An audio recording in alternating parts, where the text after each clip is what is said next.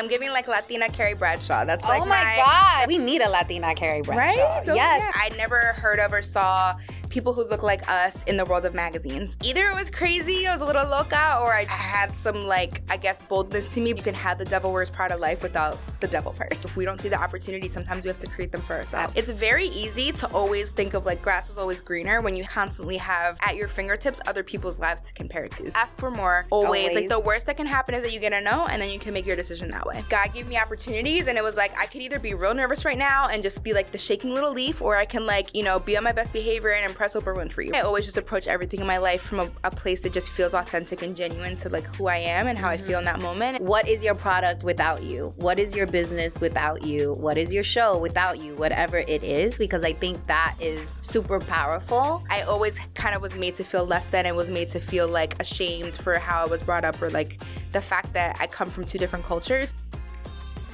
What's up, everybody? Welcome back to Banking on Cultura, where we talk about the complexity and vibrancy of Latino culture, entrepreneurship, and of course, all the bonchinche in between.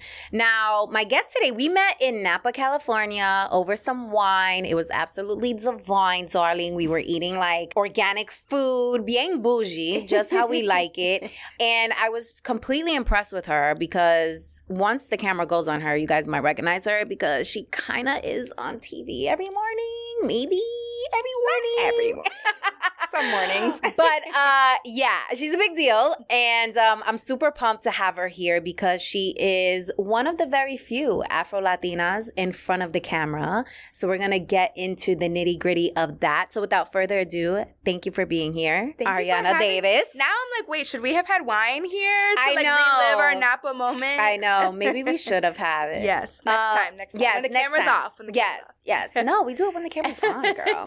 So introduce yourself to the people because your bio is like truly extensive. And I was like, no, you know what? She's going to introduce herself because I don't want to do it any misjustice. Oh, thank you. So I'm Arianna Davis, and by day I'm the editorial director of digital for the Today Show. So that basically translation means I oversee today.com, our website. And I also, as you mentioned, do some on-camera work there. So I'm often on the show just kind of sharing some of the latest stories that are trending on digital and just sharing, like, you know, all the digital moments that everybody's talking about right now. And I'm also the author of What Would Frida Do? A Guide to Living Boldly, my little book baby. That came out in 2020, and it's kind of part self-help, part biography about Frida, and just looks at how we can all just take some inspiration from her life to live a more bold life. So those are my two main day jobs, but I'm also the dog mom to Leo, my boo, my little baby. And I'm also working on another book. I'm working on a novel. Ooh, yeah. Not a novel. Yes. Official tissue. Fiction, yes. I'm giving like Latina Carrie Bradshaw. That's like oh my God. That's like, yes. We need a Latina Carrie Bradshaw. Right? Yes, we do. We do. Yeah. By the way, what do you think of And Just Like That? I have thoughts.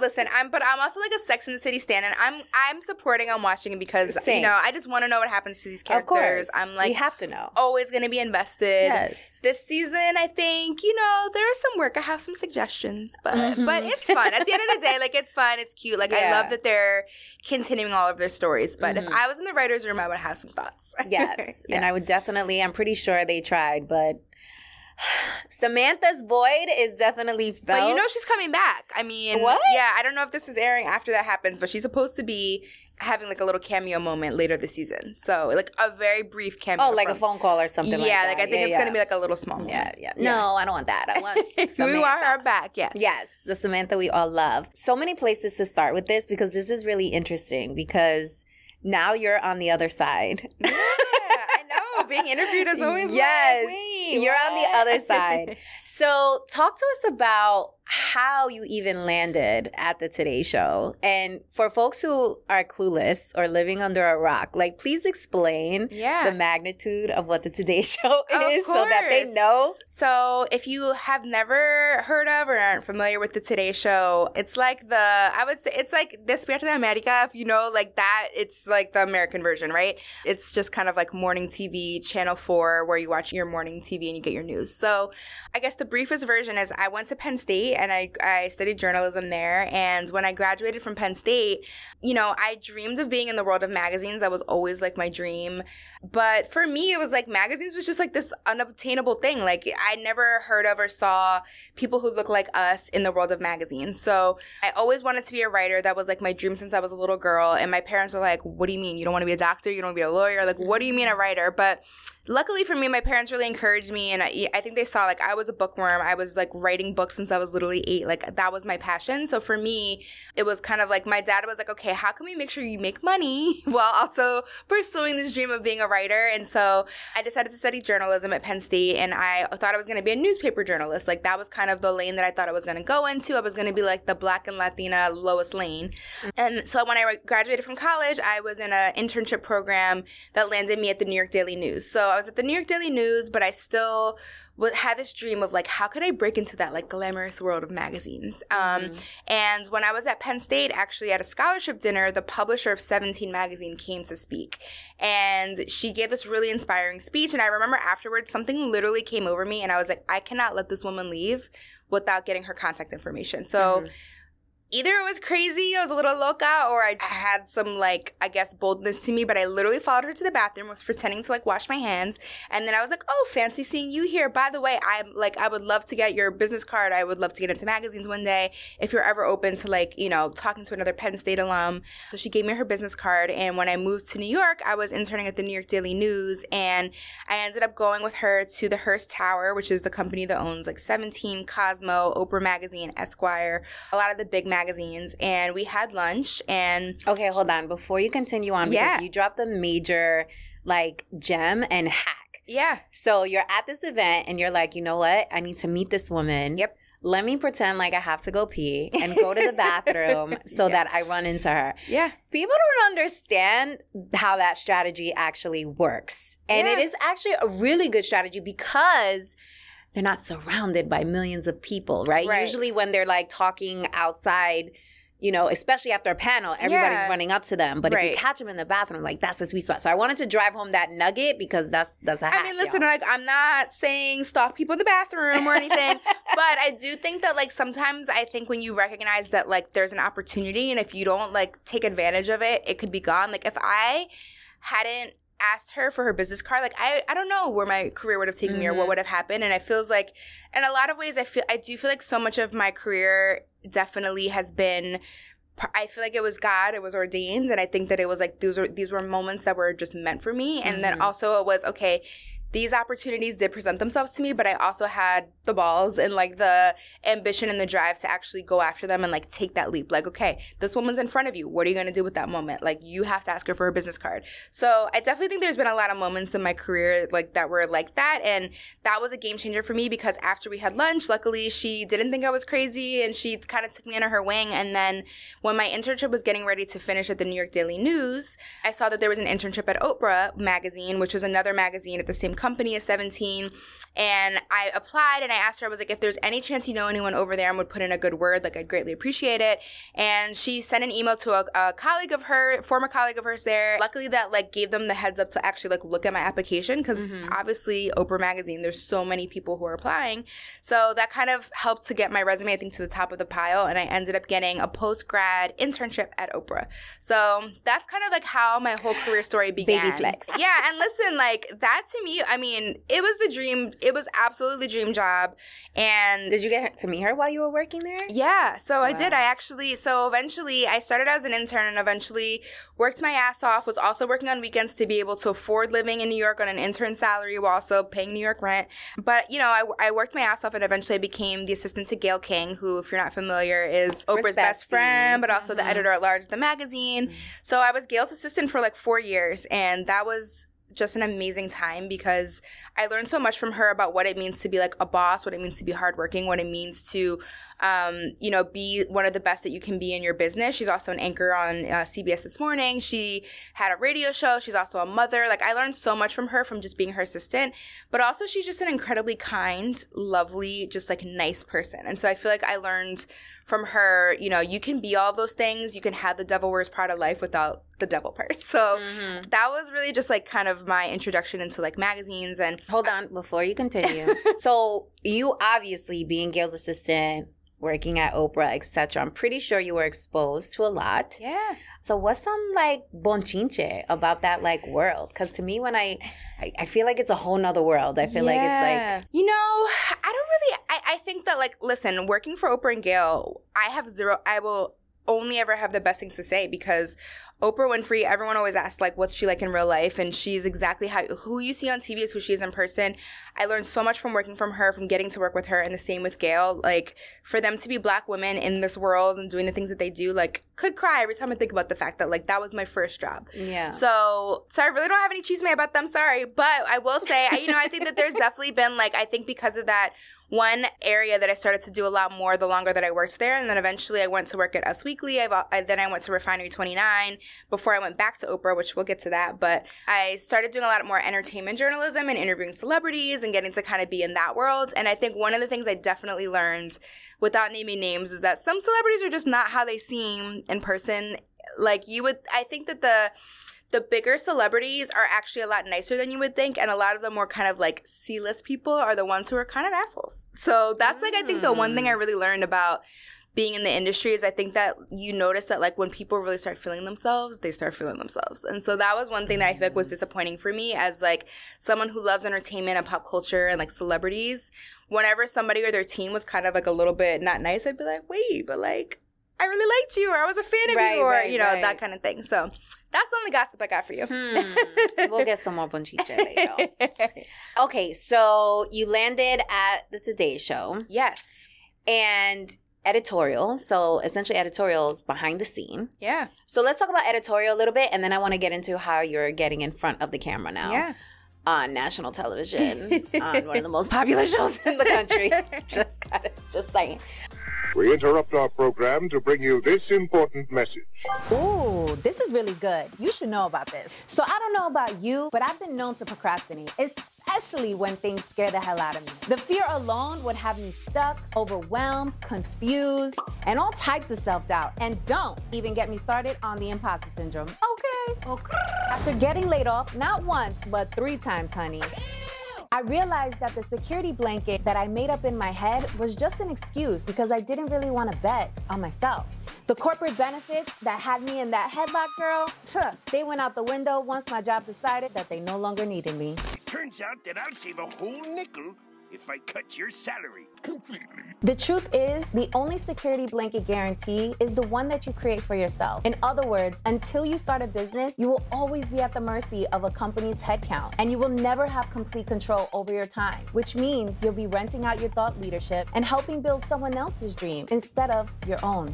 If you've been waiting for a sign, this is it. Don't you think it's time you stop playing small and tap all the way into your power, sis? Check out www.victoriajen.com/training To learn my 3-step process, the exact 3 steps that I took to make the transition from corporate to entrepreneurship. And this is helpful even if you don't know what type of business to start and have only one source of income. And this is absolutely free. It is my gift to you. I want you to win. It's winning season. In fact, what's that? It smells like winning season. Okay, so tap in and I'll see you inside the training. Let's go. Okay, so editorial behind the scenes. Is it overwhelming to stay on top of like the news? Because you essentially have to stay on top of literally everything, right? Yeah, I think it can get overwhelming for sure. Like I think, so my job is basically, think of it as like I'm the editor-in-chief of a website, which means that like, we're publishing dozens and dozens and dozens of stories every day. And, we're definitely the Today Show is more of a lifestyle site. So we're not necessarily doing only hard news, but we are doing news. If celebrity dies, if there's a big moment in that's happening in the news cycle, we're on top of it. And I have a very big team. And so it's kind of a combination of me feeling like I'm always plugged in, me always kind of wanting to know like what's the latest. And so I'm definitely always on my phone. My inbox is always full. I'm always on Slack. I'm always talking with my team. But the good news is that I have a really great team and just people that work for me who I really trust. And I know that like we're on top of it. And then we also work really closely with our broadcast team and with the show. And so, I mean, it's a really big organization and there's a lot of people who are amazing at what they do. So I also know like the pressure's not only on me, but I also think by nature, I'm just kind of like always plugged in. Like I'm always on social media. I need to put my phone down more. I definitely need to take a break a little bit more. How big is your team? I think right now there's about 55 people on just like on the digital team. So yeah, so it's a big team, and that includes like we have an evening team who works out of LA. We also have a weekend team, that kind of thing. So you manage 55 people, or oversee 55 people. Wow. How old are you? I'm 36. Yeah. Oh my goodness. Yeah. So 36, overseeing 55 people, chief editor of this like massive lifestyle website. Yeah. And now you're on camera. Yeah. On one of the biggest shows, syndicated shows on national television. So how did that come about?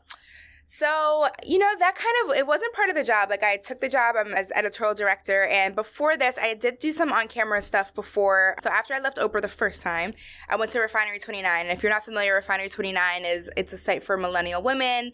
And when I was there, it was at its, like, peak. Like, it was like, kind of like it's almost like the female version of BuzzFeed. Mm-hmm. So when I was there, it was during the era where, like, Facebook Live was a really big thing. So there was a lot of shows on Facebook Live, and a lot of media brands were experimenting with doing more kind of stuff, like on Instagram Live, and just, like, experimenting with, like, streaming and things like that.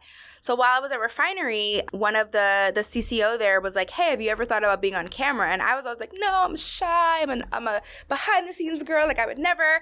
But I was like, sure, like, I'll try. And then, like I mentioned, one thing I love is to talk about pop culture and celebrity. So next thing you know, I was hosting a pop culture show every Friday where we would, like, drink and just talk about the latest celebrity gossip. And then I was hosting live red carpets, did the Grammys, did the SAG Awards, the Billboard Awards, and that was just like, I feel like because it was very much an experimental time, like it was like live, like the camera's on and you have to talk for 2 hours, and like you're just calling celebrities over and praying that they'll talk to you, and you're like trying to entertain an audience of like thousands of people that are just sitting at their computers like watching you. I learned how to just like wing it and just like be on camera but also be myself. And I think that because I didn't necessarily have like a broadcast journalism background, and it was more just kind of like experimenting and like just learning real time, I got to have fun and still like be myself. So after that, I did some things. I would do a lot of talking head appearances. I was on Access Hollywood and the Tamron Hall show and like a few different things. Then when I went back to Oprah again the second time to be the digital director there, I did some more on camera stuff.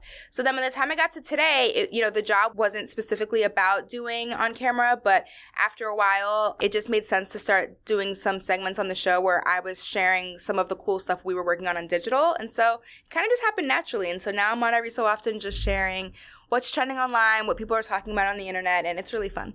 Every so often, I feel like you on there quite often. I'm like, yes, let's go. Oh, I love it. Because you really don't see a lot of women that look like us in front of the camera. So it is always like super dope. Well, look at you, girl, hosting the show. I mean, listen. But I created this platform. Yes, you know did. What I mean? Yes, and good for you, because I think we need more of that. And I think that I'm 100%.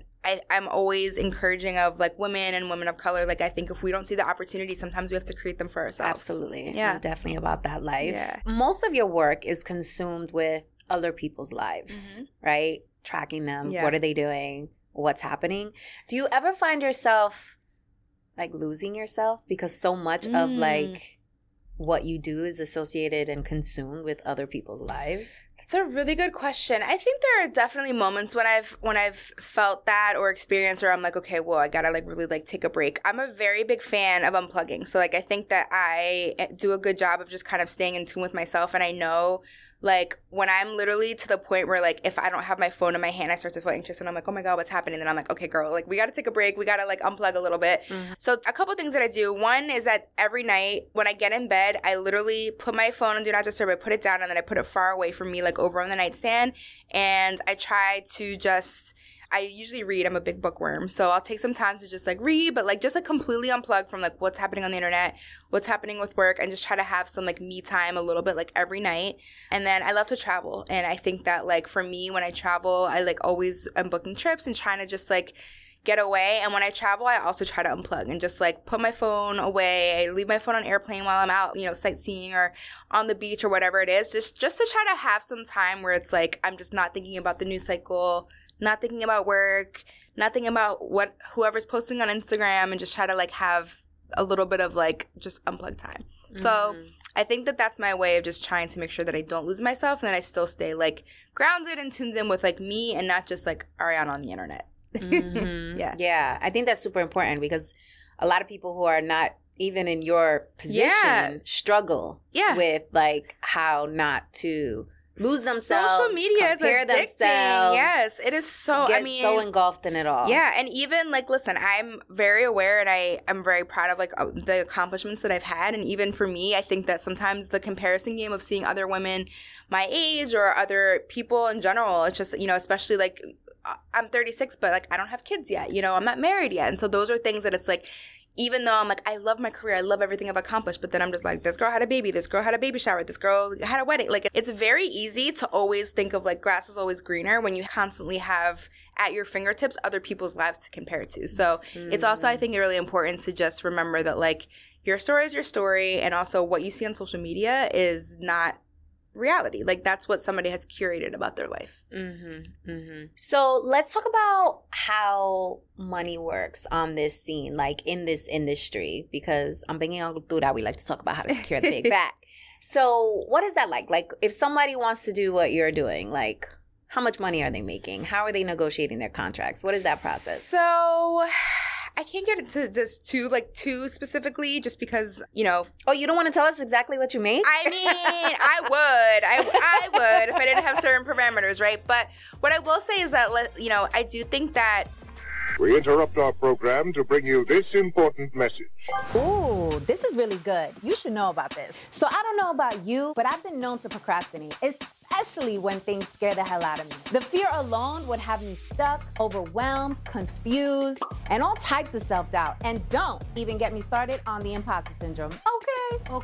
After getting laid off, not once, but 3 times, honey, I realized that the security blanket that I made up in my head was just an excuse because I didn't really want to bet on myself.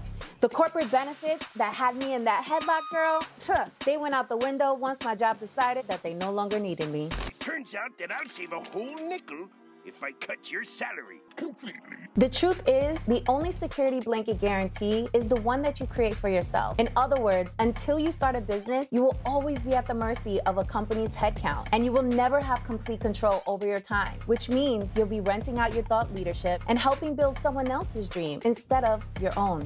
If you've been waiting for a sign, this is it. Don't you think it's time you stop playing small and tap all the way into your power, sis? Check out www.victoriajen.com/training to learn my 3-step process, the exact 3 steps that I took to make the transition from corporate to entrepreneurship. And this is helpful even if you don't know what type of business to start and have only one source of income. And this is absolutely free. It is my gift to you. I want you to win. It's winning season. In fact, what's that? It smells like winning season. Okay, so tap in and I'll see you inside the training. Let's go. I think that people see, if you're on TV or if you're in media, they assume like people heard that I worked for Oprah Winfrey and they're like, oh, you must be making millions. And it's like, when you work in media, like, you're not getting into it for the money. I'll just, put it that way. I think that it's definitely, and that's one of the reasons why I know when I was like coming up, my parents were like, why, you want to be a journalist? Like, journalists don't make money. That's not, right. It's not like a guaranteed kind of field, like being a doctor, being a lawyer, things like that. Of course, like any industry, once you get to a certain level, then if you're in like leadership positions, management positions, you'll start to make more. But I think that, getting in media, journalism is definitely more of an arena you get into because you're passionate about it, because you love it, versus expecting that you're going to be making the big bucks, But I think that things are definitely getting better. Like, I think that from when I was starting out in journalism versus now, a lot of unions have formed at companies. There's a lot more. I think Gen Z, I love that Gen Z is so outspoken and vocal about like, equal pay and having a lot of these conversations. And one of the things that I do like to always talk to women, especially women of color, about when they come to me for career advice and things like that one-on-one is like, definitely always ask for more. Like, that is never be afraid, never feel like, oh, if I ask for more when I get this job offer, they might take it back. So like, I'm too afraid, so I'm just going to take the job and be grateful. Like, no, ask for more. Always. Like, the worst that can happen is that you get a no, and then you can make your decision that way. So you've had the opportunity to interview some major players, and I'm going to read it off the cue card because Hillary Clinton, Oprah Winfrey, Mariah Carey, John Legend, Maluma, Will Smith, and the list goes on. So how do you prepare for these conversations, and how do you control, like, your nerves? One of the interesting things I think is because my first job was assisting Gayle and I did find myself around Oprah pretty often, I had to just get over nerves real quick. Like, it was just like, there was no time. I had to just like, again, I think it was one of those things where it's like, God gave me opportunities, and it was like, I could either be real nervous right now and just be like the shaking little leaf, or I can like, you know, be on my best behavior and impress Oprah Winfrey, right? Like, as a young assistant, like just breaking into the industry. So I think that like, because that was like my baptism by fire, literally as an assistant, just like being around that level of person, I think that really helped me to also realize, like, at the end of the day, Oprah was someone I idolized. I grew up watching her show. I grew up watching her interviews. My mom and I, so much of what we bonded over was, like, you know, watching her on TV. And so realizing that, like, at the end of the day, this person that I idolized for so long is still a human, and she's a person, and she's here, and she has a business that she's running. I think that helped me to just... She picks her boogers. Yeah, like, I think that, you know, it's just, like, realizing that people are still humans, even the people that you idolize. I think it just helps to kind of humanize, and I think that that's the main thing that I keep in mind, that when I do interview people or when I am around people who are famous or who are celebrities is like, they're a person just like you and I, and at the end of the day, like, I also try to approach it as, like, a conversation versus an interview. So I'm having a conversation with this person. I'm interested in what they're doing or what they have to talk about, just like I would be with one of my friends or over drinks with somebody versus thinking about them as a celebrity. But so I think that's helped me over time with the nerves. I will say I was really nervous to interview Hillary Clinton because it was... So I was one of the first interviews that she did after losing the election, and she had just released her book, and I mean, it's Hillary freaking Clinton, and also like, you know, so much of what we talked about was relating to the election and just politics, and it was just a very important interview. So that was the one I think I was the most nervous for, because it was just like, I was just like, you know, all of the accolades and everything that is associated with who she is as a person. It was just like, this is the kind of interview that you don't want to mess up. So that one I was definitely nervous for. Okay, so a couple of more tips on how people can break into the industry, and then I want to transition to entrepreneur. How can we give them tips for getting press? So if someone wants to break into this industry, they want to be on television, they want to be in front of the camera, top 3 tips.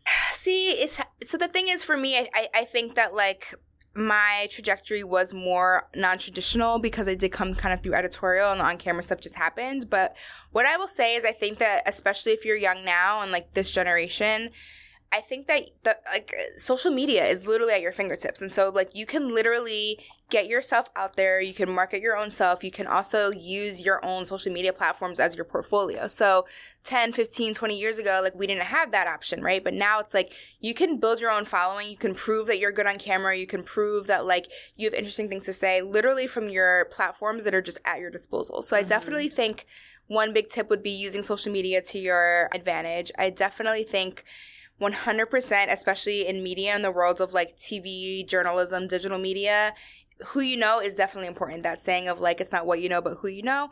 What you know is definitely important, but also who you know. So not being afraid to make connections, not being afraid to reach out to somebody. If it's not in the bathroom, maybe it's like, you know, in an Instagram DM, or it's on LinkedIn, or if you do see networking events that are in your area, like not being afraid to go, even if you go alone. I remember being 21, 22, and seeing networking events and being like, why?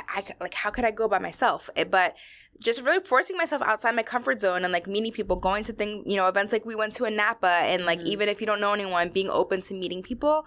I think that's so important. You know, I think that it's just like anything. Like, I think practice and just like not like knowing that you have to hone your craft, and also realizing that like you're going to have to work your ass off, just like any industry. It's not just about, you know, looking cute or having a personality and thinking that, like, you can just end up on camera or that you can work for any brand. It's also knowing that, like, you're going to have to grind and really work your way up. And it's easy for me in this interview to kind of summarize my whole journey, but it's taken me 15 years to get to this point. And that even is a lot faster than it is for a lot of people. So realizing that, like, it's going to take time and grind and hustle. And I also think the other thing for people to keep in mind is that our world is always changing. And so right now, TV is around. 5 years from now, what is media going to look like? Like, we were talking about Twitter for so long. Now it's X. Like, it's just so many things changing at such a fast rate. So I think also just being flexible and knowing that, like, this industry is definitely evolving literally by the second.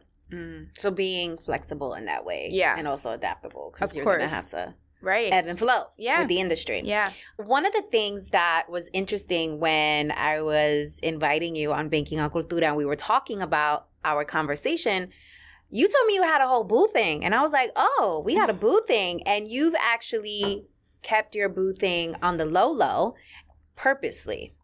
So why?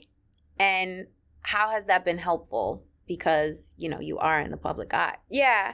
I mean, it's not like it's a secret. I think it's one of those things where, like, I just don't... There was a point where we used to post about each other all the time, and I would post about him a lot. But then I think there was a point after we actually broke up for a little while and then got back together. And I think with the second time around, I just really realized that I think social media, for me, in a lot of ways can be about kind of, like, sharing what's going on with, like, my career and, like, with work and a lot of just, like, kind of the day-to-day, like, ambitions. And for me, I felt, like, so happy and solid in my relationship that it was just, like, you know, I don't really feel like this is something that I need to market or that I need to, like, feel like I need to push content out around to impress anybody, because it was really just something that felt really personal and, like, private to me. So that's probably going to change. Like, y'all might, by the time this comes out, you might see something. Ooh, you know what I'm saying? We might meet but, the boo. Yeah, okay. But it's just like, it's just like, you know, we're really happy together and it's like a really good situation. But I think that sometimes it's like, it just feels like one nice thing to just like kind of keep to myself. You know what I mean? Right. Yeah. Because especially,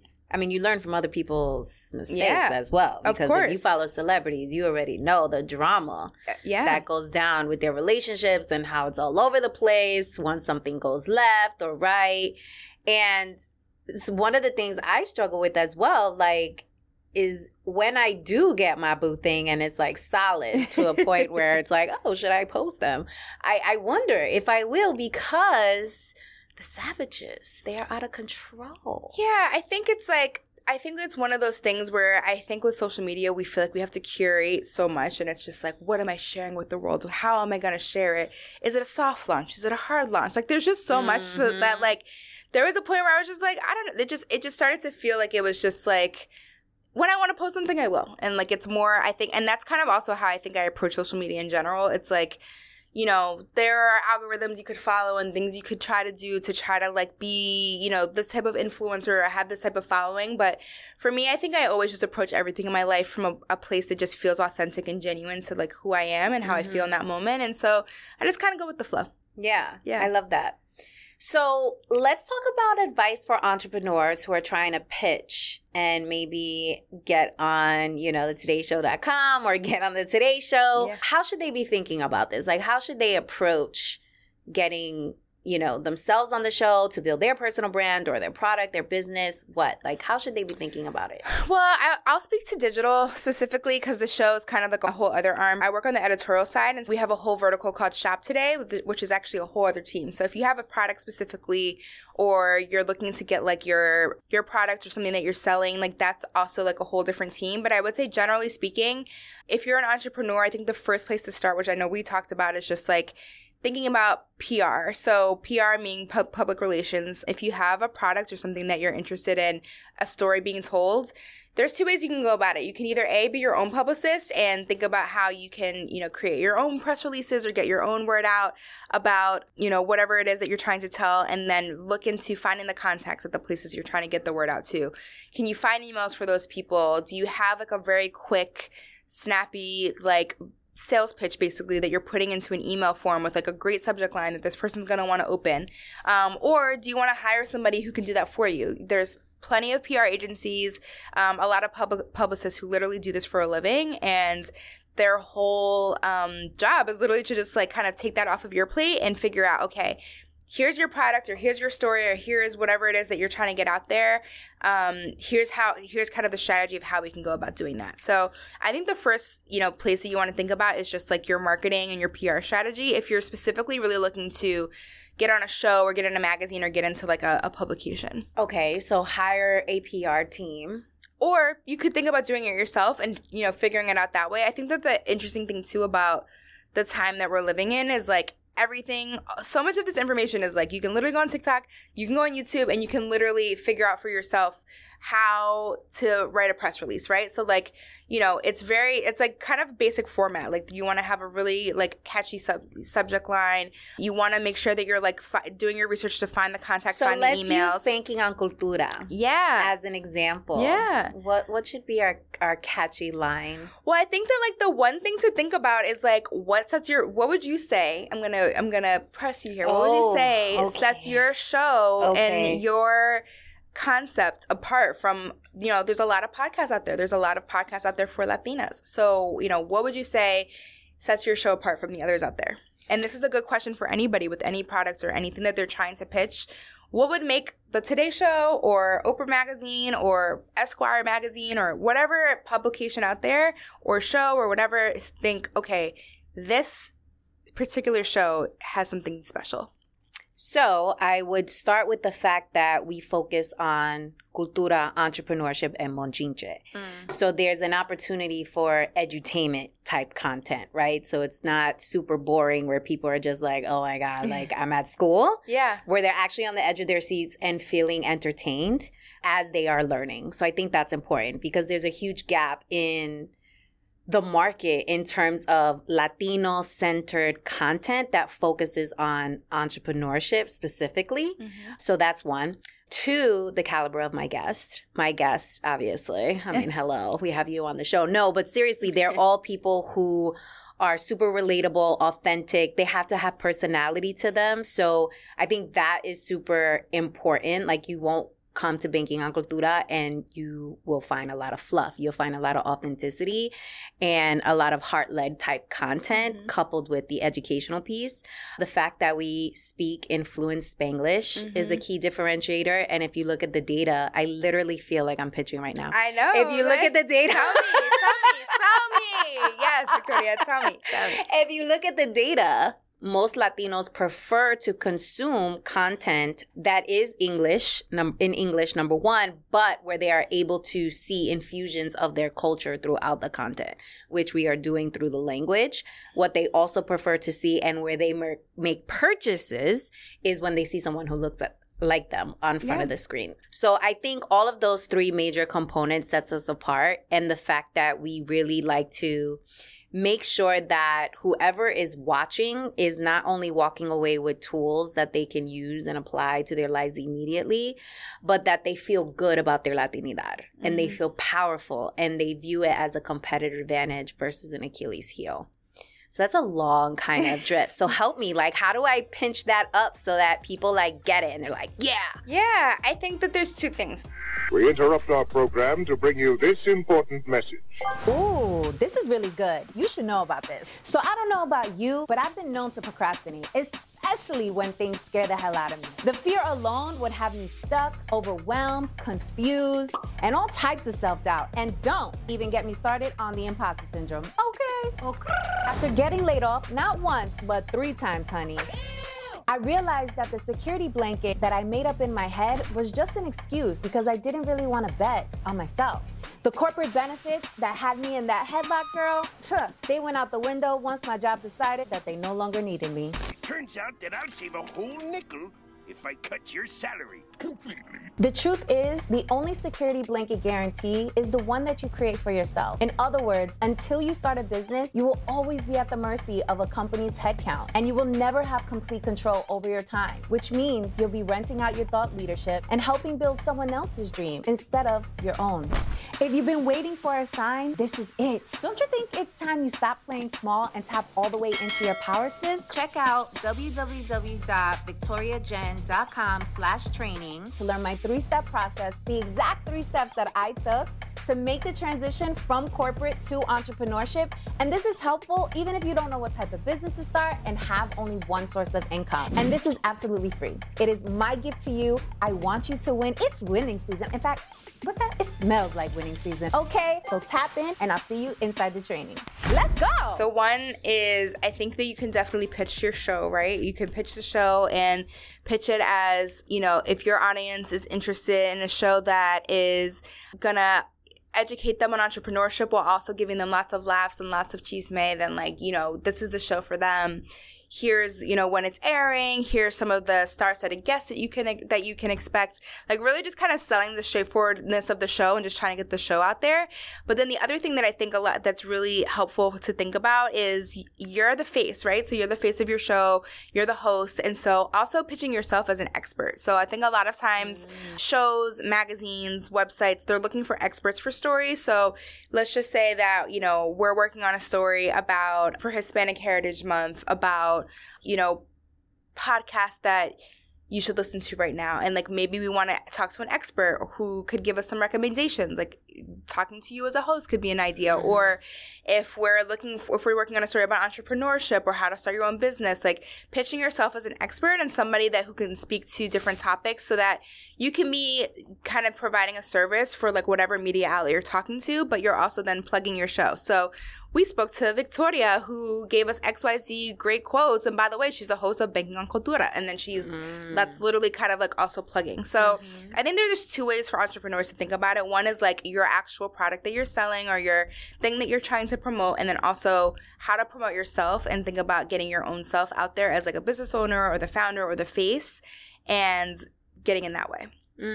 That's really interesting because I literally steered away from mentioning myself as a key differentiator on purpose because so many people have challenged me to think about, okay, outside of you as the host, Victoria Jen, like, why is Banking on Cultura a thing? Why should we be paying 100%. Attention? Yeah. And for anyone who's tuning in, like, you have to think about that. Like, what is your product without you? What is your business without you? What is your show without you? Whatever it is, because I think that is super powerful. But then to your point, I guess it depends on who's your audience and who you're talking to and how, like, what is the best way to give you the most leverage. Inserting yourself and your expertise and your charisma and your personality and your energy and your badassery. Should I keep going on? But no, seriously, like, making sure that you understand that you are a key asset in the whole scheme of things. Exactly. Yeah. And I think that's a really good point. I think like business strategy wise, you definitely want to think about, you know, making sure that your idea or your product or whatever it is that you've started has a long life. Like no matter, one day you might step down and you won't be involved anymore, or you sell it or whatever it is. So that's definitely important to think about. But I think in the moment of like trying to promote it and getting the word out there and trying to get that placement in different media outlets and trying to get promotion, I think that you shouldn't be afraid to lean into yourself as like a face for sure. Yeah, I love that. Okay, so let's get into the Talk That Talk segment. Ooh, Talk That Talk. So, Afro-Latina, on camera. Do you speak Spanish fluently? Spanglish. You speak Spanglish. See, Spanglish. This is why. This is our fluent language here. So, what do you think about the stigma that is associated with Latinos who don't speak Spanish and how the community views that? I have so much to say on this topic. So for those who don't know, my background is my dad is African-American, grew up, born and raised in Baltimore. My mom is Boricua, so my mom's Puerto Rican. Shout out to the Boricuas. So, and I grew up in Maryland. I grew up like, you know, outside of Baltimore where there's not a lot of Latinos. And so for me, you know, I grew up mostly I understood Spanish because whenever I was visiting my mom's family in the Bronx or if we went to Puerto Rico or when I heard my mom on the phone, I would always hear her speaking Spanish. And a lot of times she or my family would speak to me in Spanish and I would just answer in English. And obviously my dad doesn't speak Spanish. So growing up, we didn't really speak a lot of Spanish in the house. And so I feel like it wasn't until I got a little bit older and then there was that kind of moment of like my Latino friends that would tease me and they'd be like, oh, you're not really Latina. And then I always had the dynamic too on the flip side of that of like my black friends being like, oh, you talk like a white girl or like, oh, you're Mexican because you're black and Puerto Rican. Like there was always on both sides for me being biracial that I feel like I always kind of was made to feel less than and was made to feel like ashamed for how I was brought up or like the fact that I come from two different cultures. So for me, I think it's both a language thing and also just like a kind of coming from two different cultures thing. But ultimately, I think as I've gotten older, you know, it wasn't until I was really in my 20s that I was just like, okay, I'm in control, and if speaking Spanish is really important to me, then like I can take control and I can like do better about learning about it. And you know, I took some classes.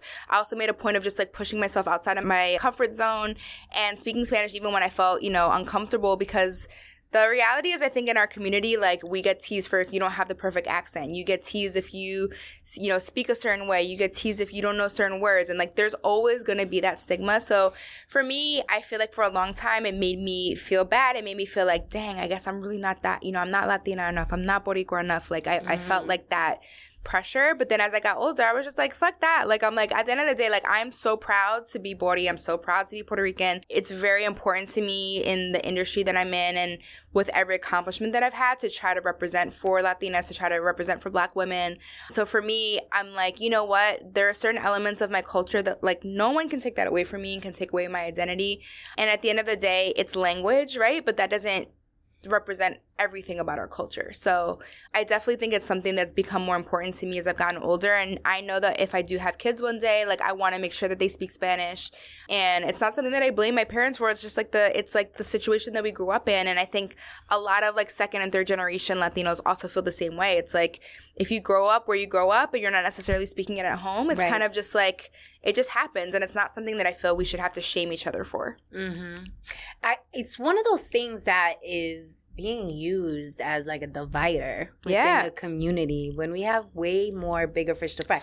Now, don't get me wrong. It's super important to cultivate the language. Like, that is a part of our identity as a community, right? And listen, the TikTok girls are teaching me, they're like, at the end of the day, it's the colonizers' language, right? So it's like, this isn't even really the language we spoke in the first place. And like this, just because some people from Spain came over. But at the end of the day, it's like, obviously, it's like it's our shared language. And I think that, I feel like there's a lot of, we're kind of called the Yo Sabo kids, right? Like, this is like the thing I think with social media that is an upside, is that I feel like I've made friends with girls on Instagram who also are like me, who are Latina, who don't speak perfect Spanish, and they'll post about it, and I'll be like, oh my God, me too. And then next thing you know, we're like all kind of like vibing with each other and sharing our experiences. So I feel like social media can get a bad rep, but that's one of the things that I feel like I've definitely seen is like, you can also kind of find your little corners of the internet. And there's a couple other girls. I don't know if you know Maya in the moment. She's like, she was also, so familiar. Yeah, Maya Murillo is her real name. But she's Mexican. And when she was at BuzzFeed and then now as an influencer, like, did a lot of content about being like Mexicana and not really speaking a lot of Spanish. And I remember just being like, wow, like, I think she was the first person that I saw who like really spoke about this. This was like years ago. I saw she did something on YouTube and then I was just like, oh my God, I relate to that. And so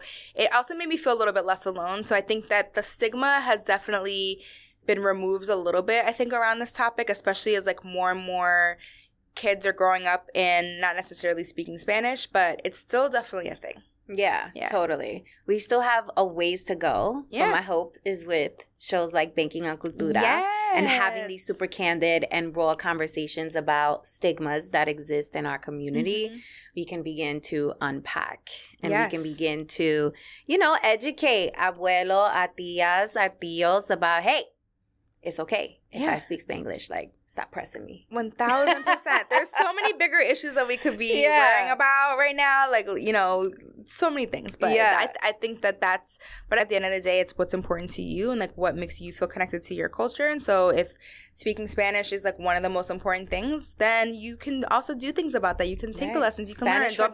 Don't be afraid to learn. Don't be afraid to practice. All the things. Yeah. All right. So where can people like learn about you and follow you so they can pick up the book you have right now and also get this novel? Yeah. So I'm on Instagram at Arianna GAB. That's Arianna, 1 R, 2 N's. And you can, that's probably the best place on Instagram. I also have a website, ariannadavis.com. You can head there. But basically what we're free to do is available wherever you buy your books, Amazon, Barnes & Noble, etc. And then my novel is still a work in progress, but hopefully by the time this airs, I will have some more news to share. I would love that. And then I would love to read it and then have you back on because the Latina Carrie Bradshaw, hello. That's the goal. A big deal and much love and good luck for that because I know writing books is not easy. That's a whole other side hustle, honey. So kudos to you and thank you for being an example for Afro-Latinas, for women, for holding it down for us on the big screen, doing your damn thing. Thank you. And thank you for what you're doing. I love that you're doing this with this show and I feel like this is going to blow up and you're going to be next. So I'm excited for you. Thank you. Do you see me in the editorial print on today.com or on the Today Show? We could talk. Let's talk. Okay. No, I appreciate you so much for being here, Mama. All right, guys, that's a wrap for today's episode. Make sure to tune into the next one. Leave your reviews. Let us know what you think about the episodes. Make sure to subscribe if you're watching us on the YouTubes. Make sure to download us if you're over on the audio streaming platforms. We taking it all, okay? We're taking video and we're taking audio by storm. So we need you guys to like literally support and attack all fronts so that the Today Show comes and knocks on our door, okay? That's how we doing things. No, but thanks so much for being here, guys. Until next time.